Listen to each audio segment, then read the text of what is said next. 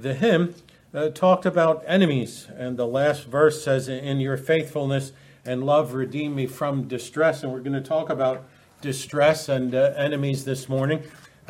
Not all of our favorite subjects, but as we go through the book of Micah and come to chapter 7, that's where we find him. And I'll read the first 10 verses of Micah chapter 7. Woe is me, for I have become as when the summer fruit has been gathered, as when the grapes have been gleaned. There is no cluster to eat, no first ripe fig that my soul desires. The godly has perished from the earth, and there is no one upright among mankind. They all lie in wait for blood, and each hunts the other with a net.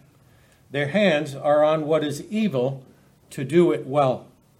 The prince and the judge ask for a bribe, and the great man utters the evil desire of his soul, and thus they weave it all together. The best of them is like a briar. The most upright of them is like a thorn hedge. The day of your watchman, of your punishment, has come. Now their confusion is at hand. Put no trust in a neighbor. Have no confidence in a friend. Guard the doors of your mouth from her who lies in your arms. For the son treats the father with contempt. The daughter rises up against her mother. The daughter-in-law against her mother-in-law. A man's enemies are the men of his own house. But as for me, I will look to the Lord. I will wait for the God of my salvation. My God will hear me. Rejoice not over me, O my enemy. When I fall, I shall rise. When I sit in darkness, the Lord will be a light to me. I will bear the indignation of the Lord because I have sinned against him, until he pleads my cause and executes judgment for me. He will bring me out to the light. I shall look upon his vindication. Then my enemy will see, and shame will cover her who said to me, "Where is the Lord your God?" My eyes will look upon her. Now she will be trampled down like mire in the streets. Well, that's an interesting way to start our day. Woe is me. Woe is a state of deep sorrow. Paul confessed in Romans chapter 9, he said, "I have great sorrow and unceasing anguish in my heart." It was a spiritual problem. It was a spiritual issue, the same as Micah, with all those people around him and all the expectations that he had and all the results and all the things that happened. And Micah said, "Woe is me."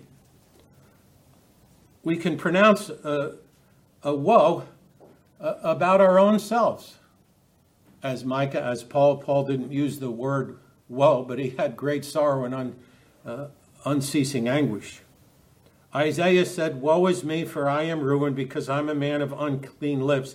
He says, "My eyes have seen the King, the Lord of hosts." It didn't get better for Isaiah because he asked the Lord what his ministry would do, and God said, it's going to shut up ears and shut up eyes and make the heart of this people fat and thick and with unbelief.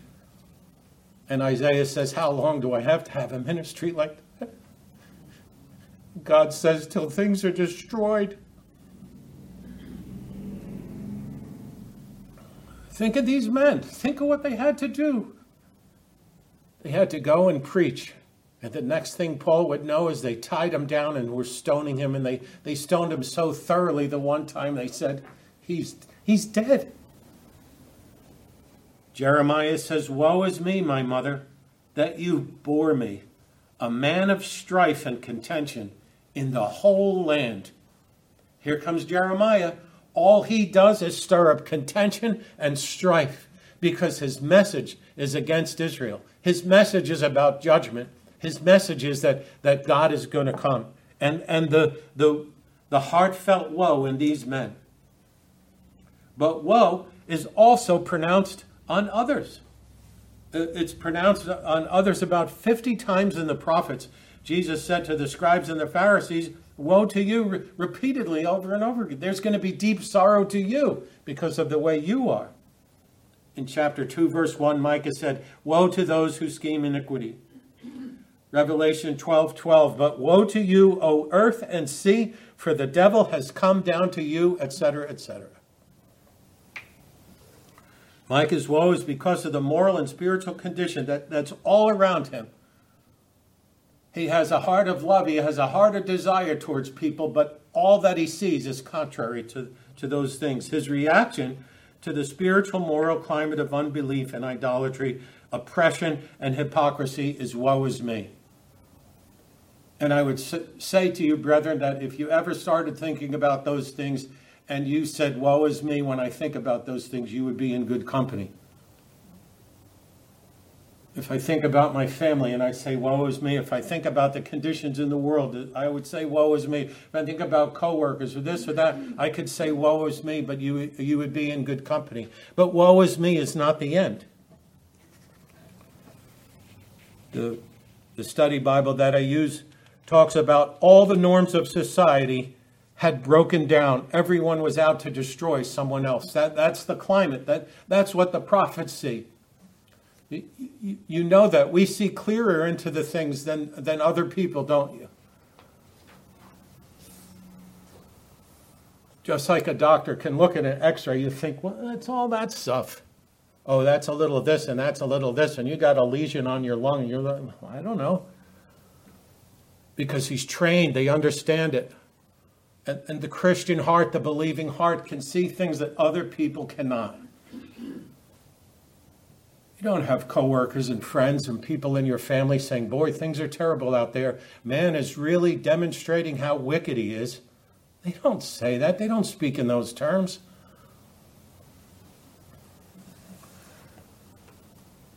We've seen the pictures of rejection in Micah's message, and then he has a self-portrait. Maybe that's not a good title, but he says, "You want to know what I've become like?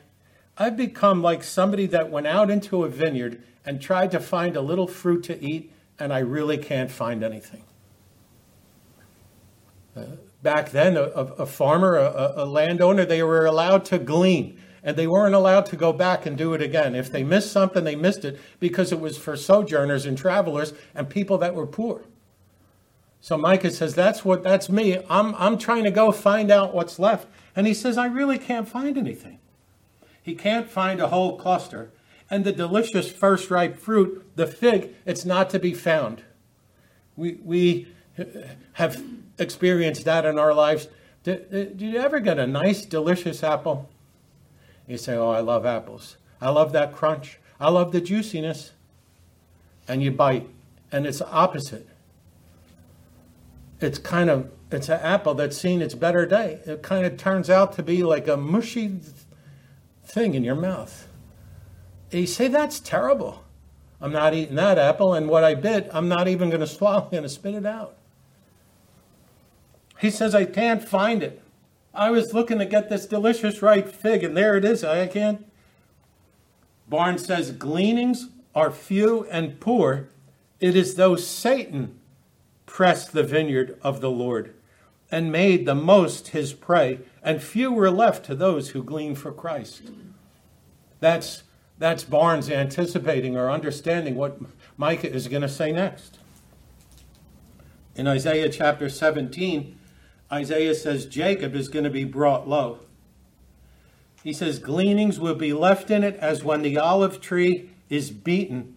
2 or 3 berries in the top of the highest bough, 4 or 5 on the branches of the fruit tree, declares the Lord God of Israel. Those were primitive ways of harvesting. Maybe you shake a tree and get everything off as you can, but it's the same picture. Where is the fruit? Well, there's 2 or 3 up there. I can see them. There's 3 or 4 on that branch, but that's not opulence. That's not a full harvest. I'll never forget an apple vineyard that Jean and I went to when we lived in Massachusetts. Those trees could hardly even hold all the apples that were on them. They cut them a certain way. The branches were a certain way. All the light could get in, and they were just literally full, almost bending over. Well, the picture here is exactly the opposite. And Isaiah says again, desolation is left in the city.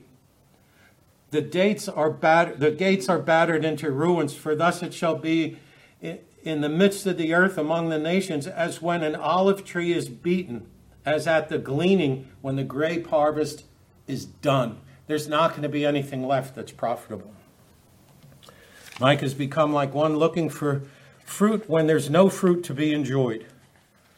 No one is living what David Pryor said from last week, the good life, the fruitful life. He has shown you, oh man, what is good. What is good is to live a fruitful life for God. And Micah can't find it. And then in verse 2 through 4, the empty search for the godly man. He was an empty searcher for fruit, but that was just a picture. And the real search is more desperate, more discouraging, and more sad. The real search prompts him to say, woe is me. Psalm 12 verse 1 says, save, O Lord, for the godly one is gone. For the faithful have vanished from among the children of men. I can't find anybody serving the Lord. Elisha said, I, even I only, am left, and they seek my life. Two classes of people are gone, here it says. The godly has perished from the earth, and the upright, there's no one in all of mankind. Now, godly and upright are very important terms. If you look at the Psalms and you look at Proverbs, you'll see over and over, upright, upright, upright, upright. It's opposed to a person whose way is crooked. It doesn't follow the Lord. The upright person is a sincere person. The upright person can stand before God. We don't have time to go through it. The godly, the word godly is used throughout the whole Bible. You might think of verses in the New Testament, Old Testament, godly. It means a person that is concerned about God. It means a person whose characteristics are like God. It means a complete walk with God. He cannot find either of these two people. And then, here's the people that he found in the rest of the verses. They all lie in wait for blood. Each hunts the other with a net. Their hands are on what is to do evil, to do it well. An old hymn says she was, not an old hymn, an old song says she was practiced in the art of deception. That's the idea. Practiced, skillful in evil. I've seen people like that. I've seen people that sincerely could look at you, tell you a lie straight to your face, you would never know it. Their whole plan is to do something else. Princes and judges ask for a bribe. Great men utter the evil desires of their soul. Remember, the leadership is supposed to guide the people. The leadership is supposed to be godly. The leadership is supposed to be upright. If the leadership is not, everything comes, all the wickedness, all the ungodliness just comes down. And not only that, but they weave it all together. And Barnes once again says, things are twisted, either to strengthen or to pervert or to intricate them, right? So that's the idea. I'll present this to you. And I'll present this. Or we'll deceive these people this way or deceive these people that way. We have a lot of people nowadays that talk about all these plots and plans. Oh, it's just a plot. It's a plot. It's a plot. You're right, it is. Because they have to try to weave it together. They have to try to twist it together. And they use whatever means they have. It's difficult to solve or comprehend. All of them try to conceive evil plans and plots, and you can't unravel all of their plots. I used to like detective books that kept you hanging. You had to try to figure out who did it, when, and why. How did this all happen? And the writer would unravel the plot as you went along. And you would say, I would never think of that. How did the guy come up with it first and then write it so that I kept turning the pages? I couldn't wait to find out what happened. The plan unraveled, that I was still surprised. Well, that's what they're trying to do. And the results in verse 4 are individually and corporately, and it just is described as the best person that he found is a briar, And the most upright person he found is a thorn hedge. There's no fruit. And thorns and briars in Scripture are always, always negative. Proverbs 22:5. Thorns and snares are in the way of the crooked. They're not upright, they're crooked. What's there?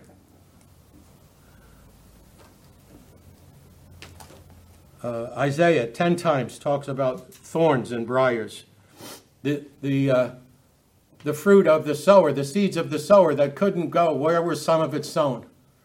It was sown in thorns. The thorns choked it out. It's no good.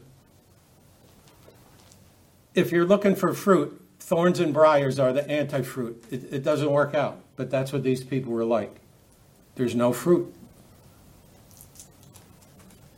It says, the day of your watchman of your punishment has come. Now, some of the writers talk about that the prophets were the watchmen. But I think because of the double your watchman and your punishment, that these were the false watchmen. The Israelites always had people saying, don't worry what Jeremiah says. Don't listen to Hosea. And Amos, tell him to be quiet.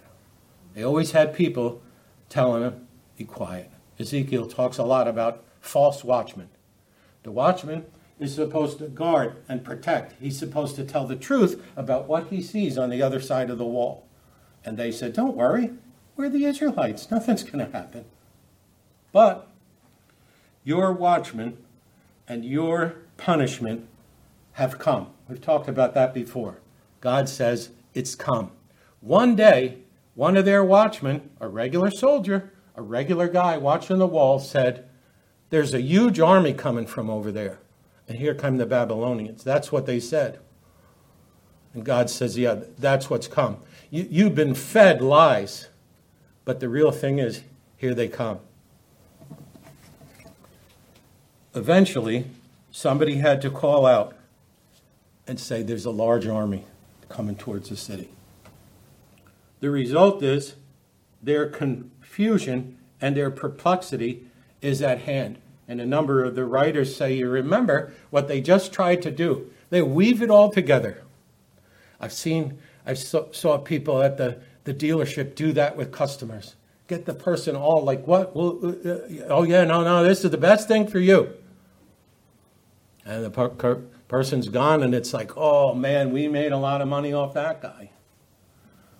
Got the person confused. The wicked wove together all their plans. They concocted all these schemes. And now what happens to them? They're perplexed. They're confounded. Here comes an army. Did you hear what I said? A giant army is coming. Well, that wasn't supposed to happen. We didn't believe that message. In the midst of all this, here is a multi-level of social conflicts. You can see why he said, woe is me. Worldly people and their sins do not know boundaries, and sin infiltrates and dominates all relationships. Here's escalating mistrust and mistreatment. Don't trust your neighbor, he says first. I could figure that. I never liked the looks of the guy anyway. Well, that's not what he's saying. If everybody's so wicked, don't trust them. But then he gets it a little closer. Don't have any confidence in your friend. Oh, I knew it. I knew he'd backstab me sooner or later. Look what Mike is saying. Would you say, woe is me, even so far? But then it gets closer. He talks about a wife that don't open your mouth to the one that lies in your arms, he says, right? Don't tell her secrets either. Don't talk to her. She's not really a confidant. She's against you. That's what he's saying. Imagine that. And then it goes right through the family. The son mistreats the father. He treats him with contempt. The daughter is against the mother and rises up against her. And the daughter-in-law and the mother-in-law rise up against each other. We've never seen anything like that, have we? You say, are you kidding? I know families that it's like the Civil War has gone on for 20 years. I know families where the brother hasn't talked to the sister, who doesn't talk to the father, who doesn't talk to Aunt so-and-so. That's what happens. When you're wicked, it'll break down every part of society. Man's enemies are his closest relationships because godless people produce godless family life. But what do we expect? There's domestic violence. There's high divorce rates. There's sibling alienation. You come up with this foster care system, and there's a whole part of government structure called the Division of Youth and Family Services.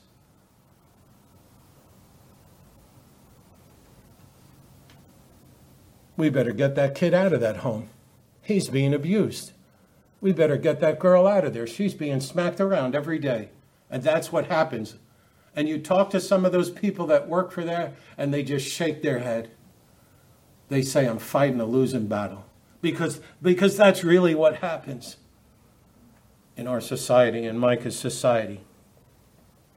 But here's his resolve in all this turmoil. And this should be our resolve. You might say, woe is me for a couple of days in a row, but you better have resolve in your heart also.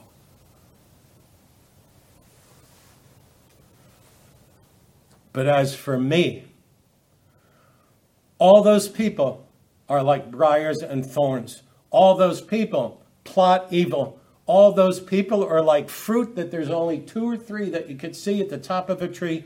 All those people plan and plot. They hate their fathers. They hate their mothers. They're doing all this stuff. And Micah says, hold on a second. As for me, I'm going to do something else. Joshua said, as for me and my house, we will serve the Lord. He said, I don't care. I'm exhorting you. He's exhorting the whole nation. He says, I don't care what you do. He did probably. But he says, as for me and my house, we'll serve the Lord. He has 3 statements of resolve. There's really many more, but right in this verse, I will look to Jehovah. I will look to Yahweh. He doesn't say, I'll glance at God from time to time. I'll pay attention from time to time. He says, no, I'll look. I'll have a fixed gaze on God. Paul says, knowing the fear of the Lord, we persuade men. And that's what we have to have. We have to have the fear of the Lord to go through all this and to understand all this and to process all this. Because our God is a consuming fire. It's a fearful thing to fall into the hands of the living God. So we cannot let our woe is me be I give up. We cannot let our woe is me say, that's it. I'm not dealing with this mess anymore. Our woe is me has to have the fear of God. Knowing the fear of God, we persuade men. Knowing the fear of God, I say, I'm going to look to Jehovah. My gaze is going to be fixed, not glance, not look over my shoulder. I'm going to look, he says. Undivided attention. I will always look to him for help. The idea is of praying and always turning to God. Then his second resolution comes right there. I will wait for the God of what? My salvation. He's a saved man. He's a converted man. And that's what I'm going to wait for. God acts and fulfills. God acts and fulfills. If we don't see it yet, we have to wait. We have to wait. Psalm 27 and verse 14 exhorts us to do that. Wait for the Lord. Be strong and let your heart take courage. Wait for the Lord. You say, well, what are you talking about? I just woke up this morning saying, woe is me. But the psalmist says, wait for the Lord. Be strong. I mean, how do you just be strong all of a sudden? Well, that's the exhortation. Be strong. You mean you kind of have to, no. It's not something where you, I'm going to summon up all my strength today. It's not that. I'm going to pull myself up by the bootstraps. No, you're going to look to the Lord and you're going to wait for the Lord because what? My strength is perfected in weakness. God, I have this physical affliction. It drives me nuts. I suffer for your church. I preach. People throw me out. People stone me, and I have this affliction. Could you just take it away? And God says, no. Because my strength is perfected in your weakness. And when you know how weak you are, then you'll understand. The fear of the Lord. You persuade men. You just go on. The God of my salvation. He's revealed his salvation to me, and I enjoy it, and I live in patient anticipation. Isaiah says, behold, God is our salvation. I will trust and will not be afraid. And then he says, my God will hear me.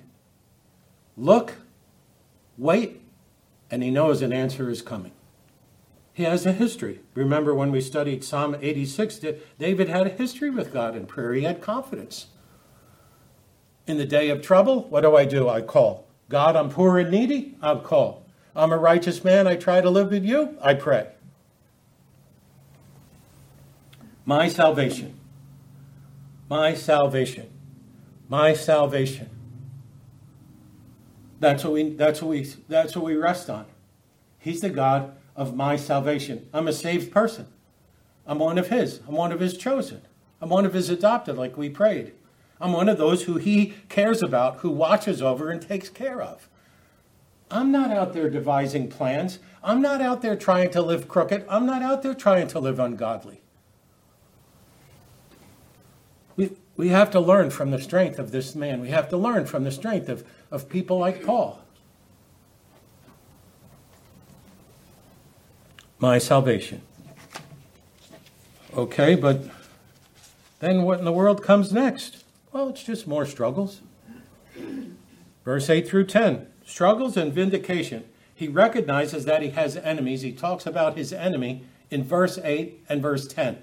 My enemy. Right? The boys have their toys, right? My turtle. Edison carries the turtle around. My turtle. That's his turtle. And Micah says, my enemy. I know who he is. I know what they say. I know what they do. There he is, right there. He recognizes that he has enemies.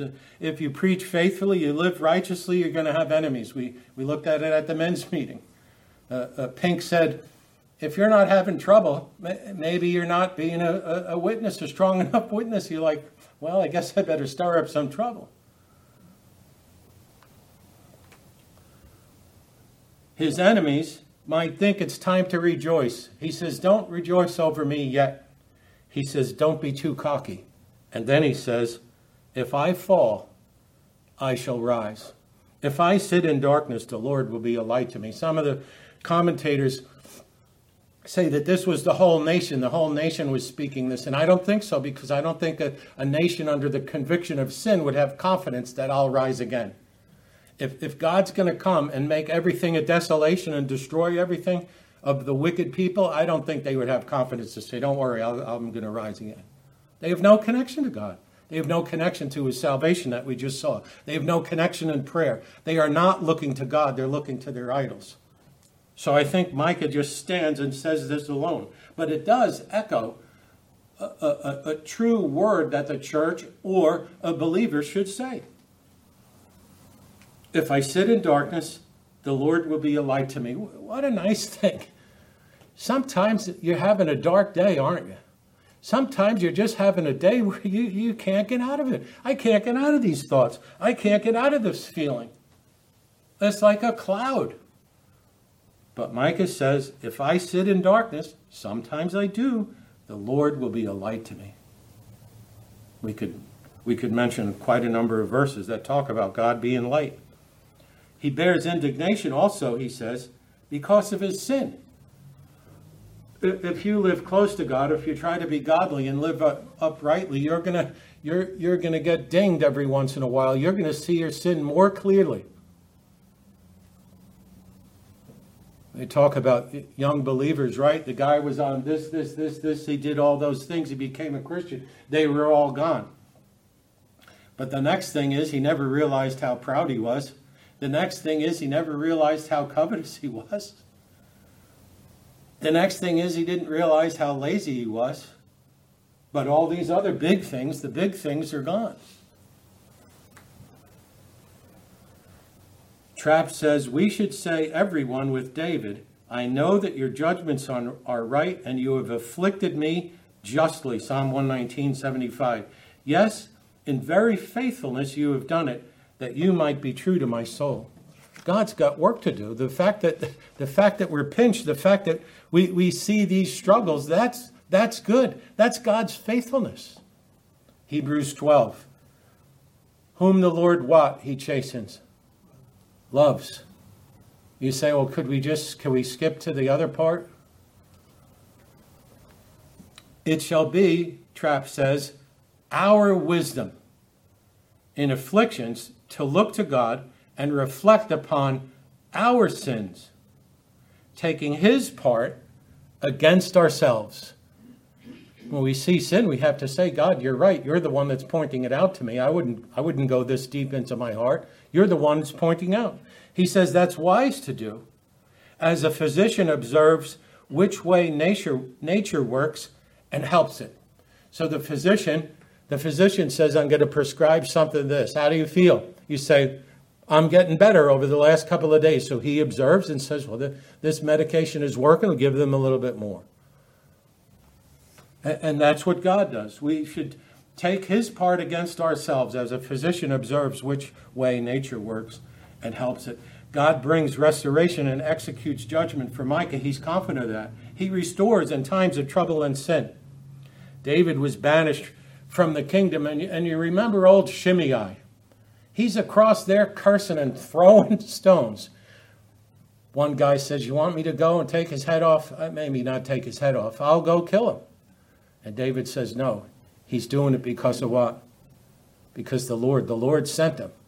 The Lord sent him to humble me. The Lord sent him because I was the king. I could have ordered this guy, hang him upside down for 3 days, and he would have to do it.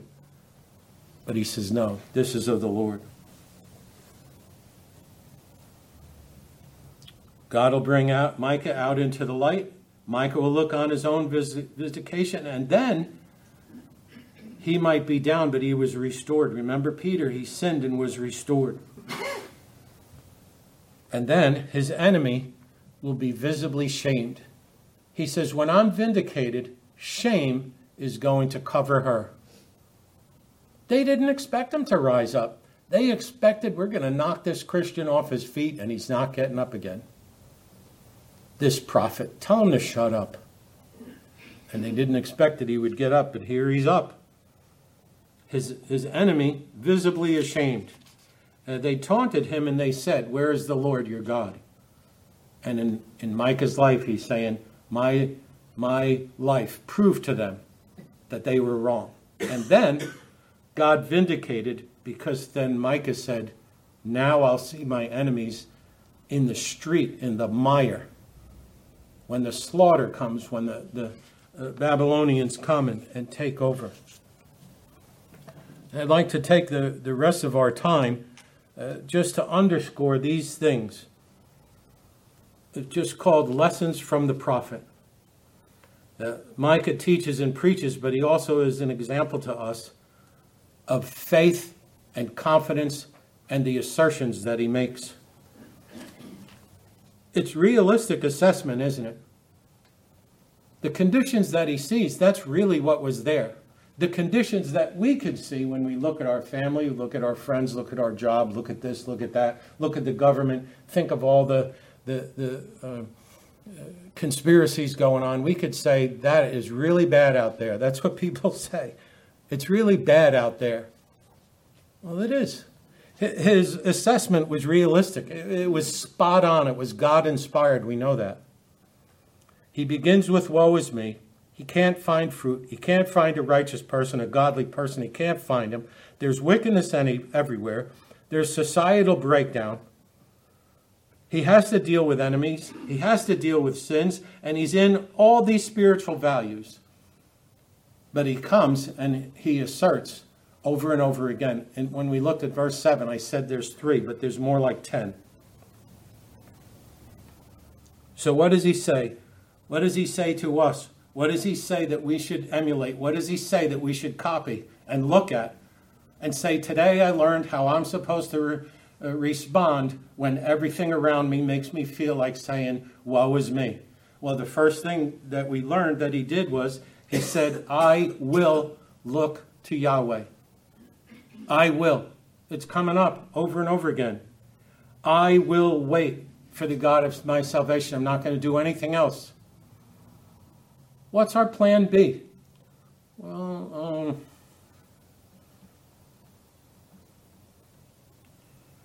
my God will hear me. I shall rise. What confidence. Oh, the wicked's going to knock me down. But you know what? I shall rise. You remember, shall is stronger than will. What does he say? If I'm in darkness, what? Yahweh will be a light. I will bear the reproach for my sins. I have sinned, he says. That's true. But he will bring me out to the light. Will bring me out. I will look upon his vindication. I shall look at it. My enemy will see. God will cover. And I'll look at them and they will be trampled down. And that's our lesson for today. Our lesson for today is learn from the prophet Micah, who started with saying, woe is me, but made 10 or 11 assertions that deep inside he knew God was going to work it all out. Let's pray. Heavenly Father, we're thankful that we can learn from this ancient prophet. We are thankful for many, like Peter and Paul, like Jesus himself, who had resolve in the light of great afflictions, persecutions, hatred, and all things. We recognize in the words of Micah also that he could easily have been described the nations in the world and our nation itself. We pray you would have mercy on our nation, Lord. We pray that as she has many false watchmen, when the time of her danger comes, we pray that you would have mercy. Lord, help us to deal day by day with the afflictions and the difficulties that each of us has. Help us always to look to you. Help us always to wait for you. Help us always to have the confidence that my God will hear me. And help us always to have the confidence that you are the God of our salvation. Amen.